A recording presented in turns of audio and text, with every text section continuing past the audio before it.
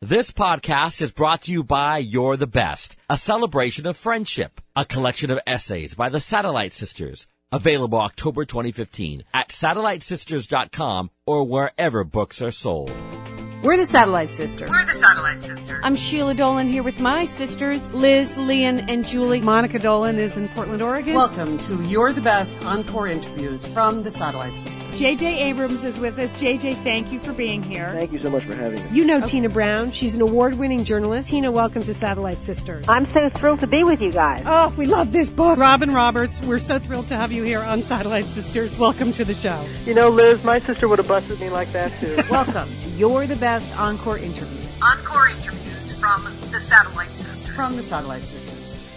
You're listening to Satellite Sisters. I'm Leon Dolan here with my sister Liz, and this is our special interview series in celebration of our new book, You're the Best Encore Interviews. We culled through the Satellite Sisters archives hundreds and hundreds of interviews we've done over the past 15 years, and we're bringing you some of our favorites from the past. And really, the criteria, Liz, was just we recalled these interviews being fun and friendly and in the spirit of Satellite Sisterhood. And today we talked to Mellody Hobson. Yeah, Mellody was one of those guests that we would have back from time to time. Sometimes somebody would come in and we would only ever get them once, you know, like Peggy Fleming, only stopped by once. But Mellody, we talked to from time to time. She is running Ariel Capital in, I believe that was in Chicago, right? But also was the GMA personal finance person. She has gone on to marry George Lucas since this time, Leon. Yes, I know. So I would like to check in with Mellody again sometime soon on Satellite Sisters.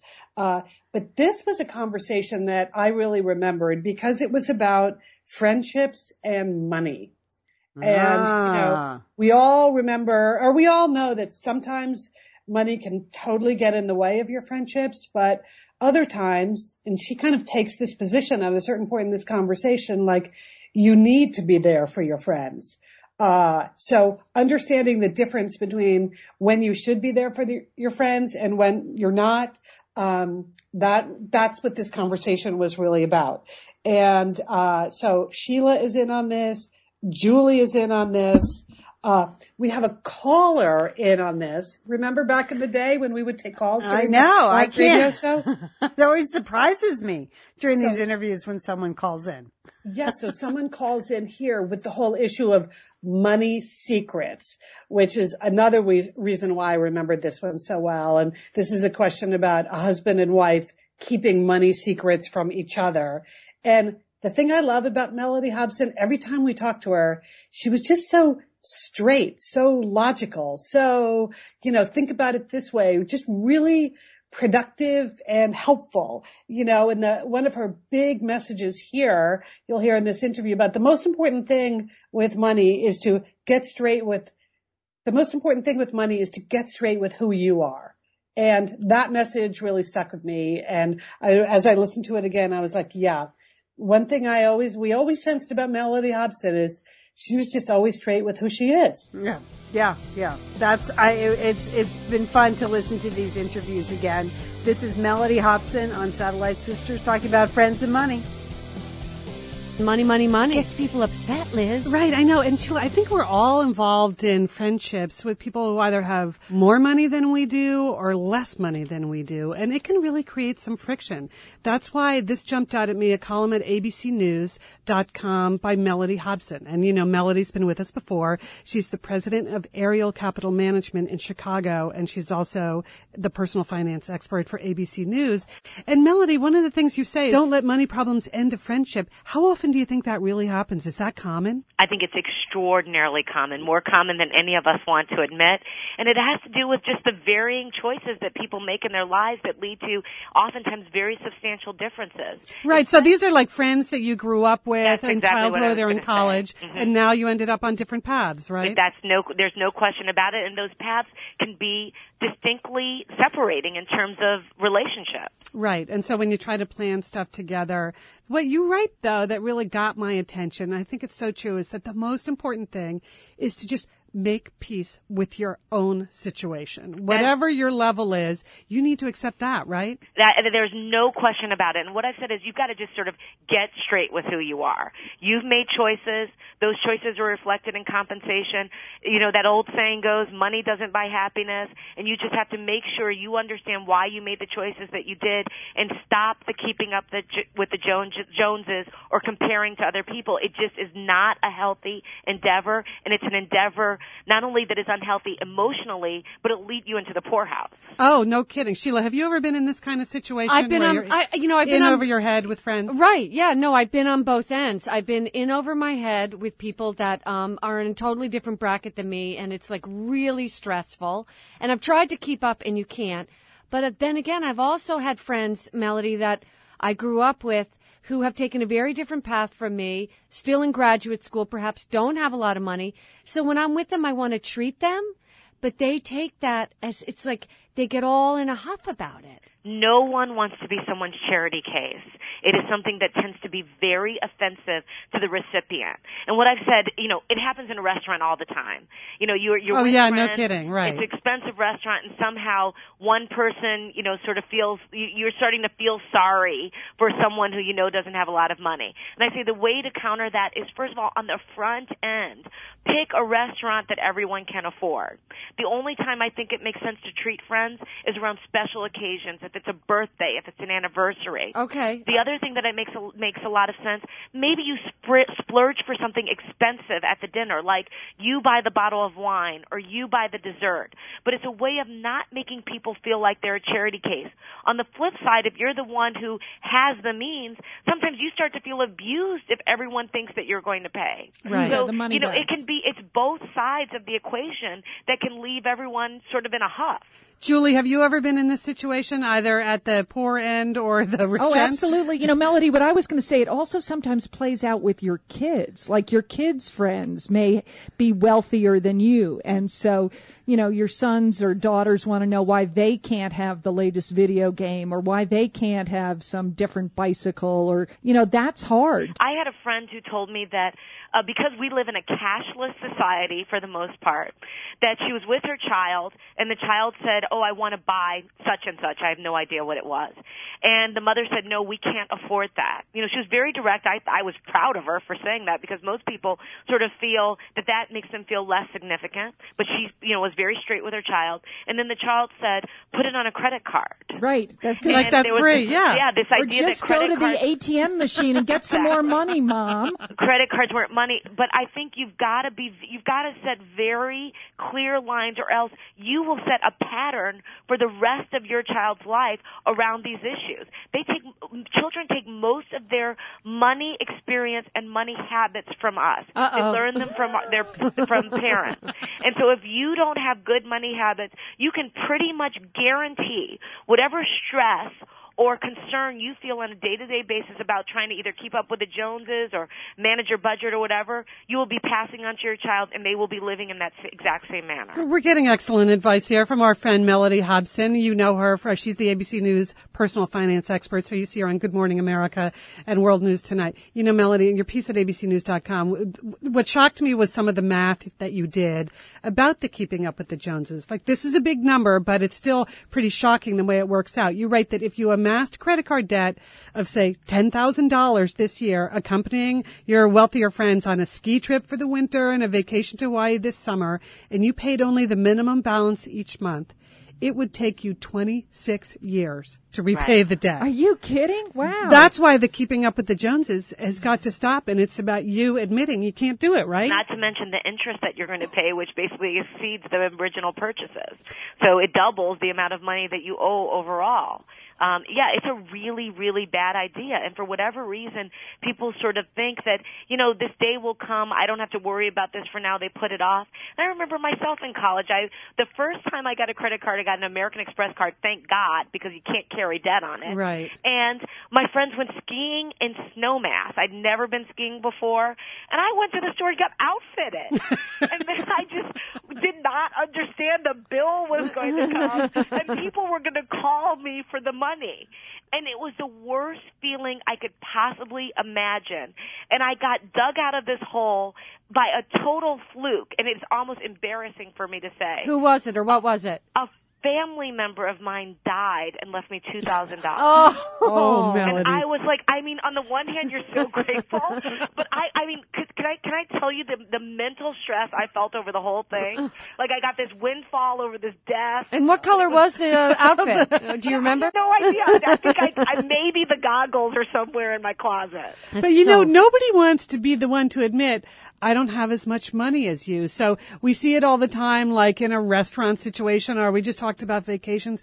Another area where it comes up a lot is when you're, say, involved in a friend's wedding, Mellody. The weddings are killing. Weddings get unbelievably expensive. Just if you don't even have to be the bride for it to cost you a fortune. How do you handle that if, say, you're the friend to someone who's getting married and she's got these grandiose plans and you don't have the grandiose bank account? Well, this is the two things that I say about this that are extraordinarily important. First, keep in mind there comes an age. We've all been through it or will go through it where there's a rash of weddings. And you might go to more than one wedding in 1 year. Yeah.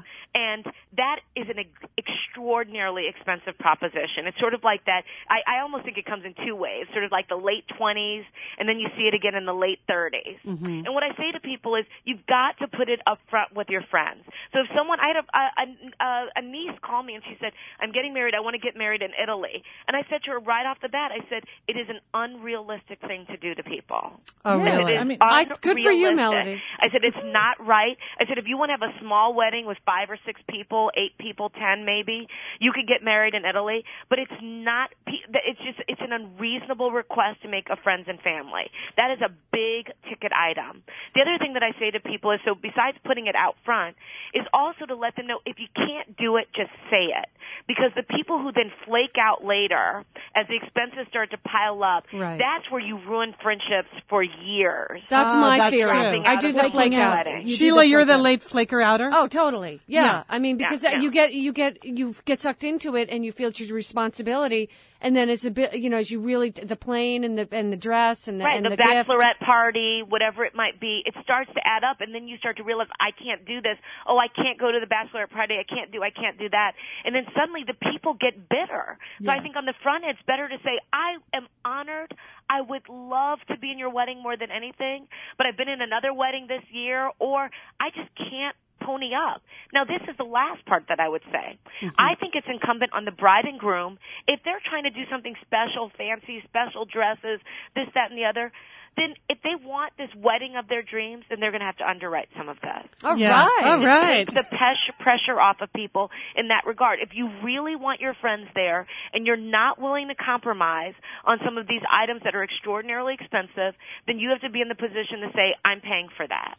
If you've had these kinds of issues in your life, give us a call. Our number is 866-33-SISTER, 866-337-4783. Mellody Hobson is with us, and she's got some really good, practical, down-to-earth advice about how to negotiate sticky social situations where some friends have more or less money than other friends. Julie, have you dealt with any of this lately? Yeah, I have. The thing is, don't you feel like you're like a wet blanket, though, if you say, no, I can't come or I can't do it, it's too expensive. That's the part that I feel uncomfortable, that you're wrecking other people's fun. Well, that's your guilt coming out, Julie. Yes, right. it is. It's a question of, are you going to wreck other people's fun, or are you going to be bankrupt one day?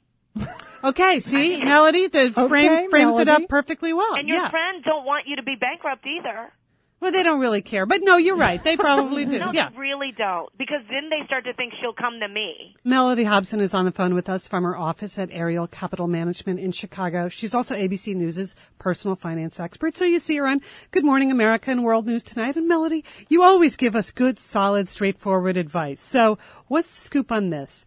Is it ever a good idea to loan a friend money? I have to say yes on that. I mean, I think that's what friends are for. You're there to be there for the other person. Oh, all right, good. That's an interesting answer. I don't think that's a bad idea, and I think absolutes on that. I think that makes for a very uncomfortable situation when the person asks you.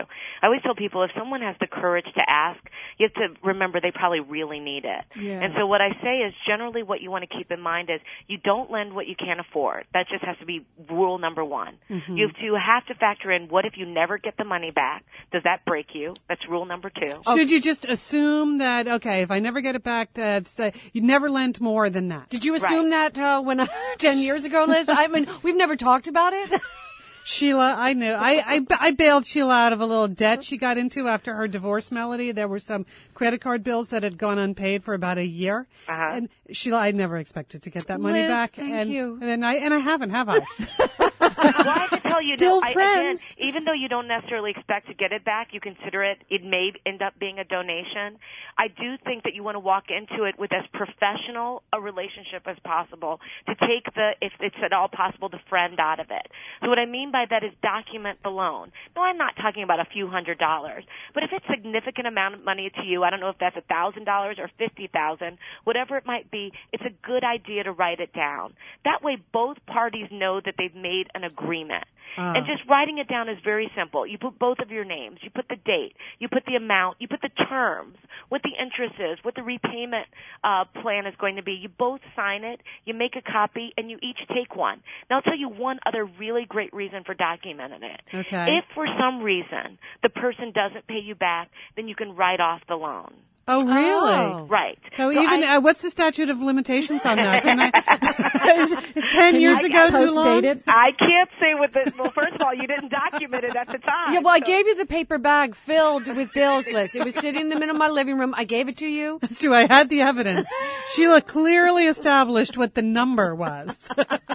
And the other thing I say is, when you make that commitment, if for some reason you're the borrower and you cannot live up to the commitment you've made in terms of the repayment plan, it might be monthly, it might be you're paying back in one lump sum, go and renegotiate before it's due.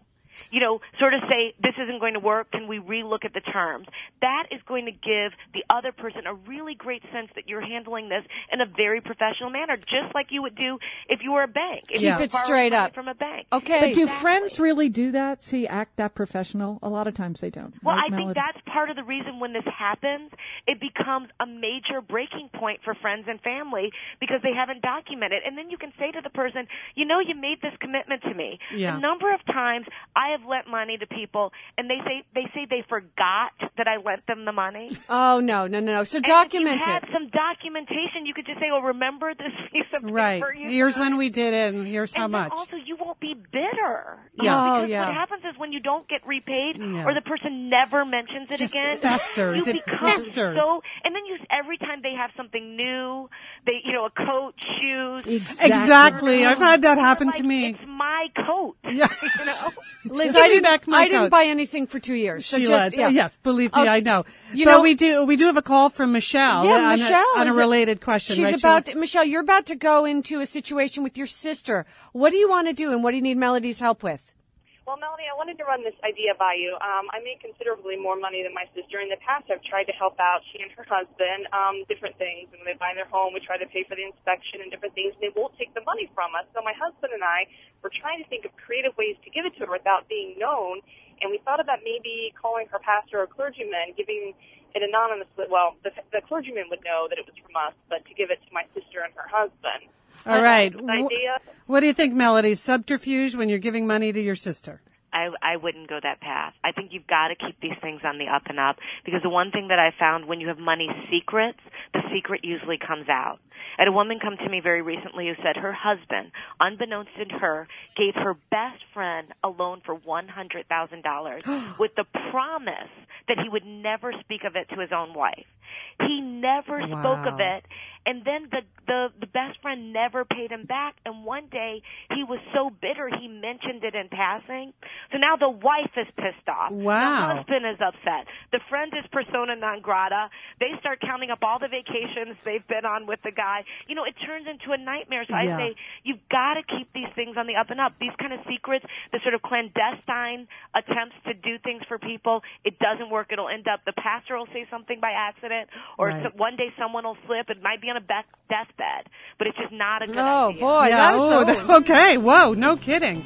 All right, Mellody, thank you so much for your advice. Thanks for listening. You're the best. For more You're the Best Encore interviews or Satellite Sisters podcasts, go to satellitesisters.com or iTunes. And don't forget, call your satellite sister. Call your satellite sister. Call your satellite sister.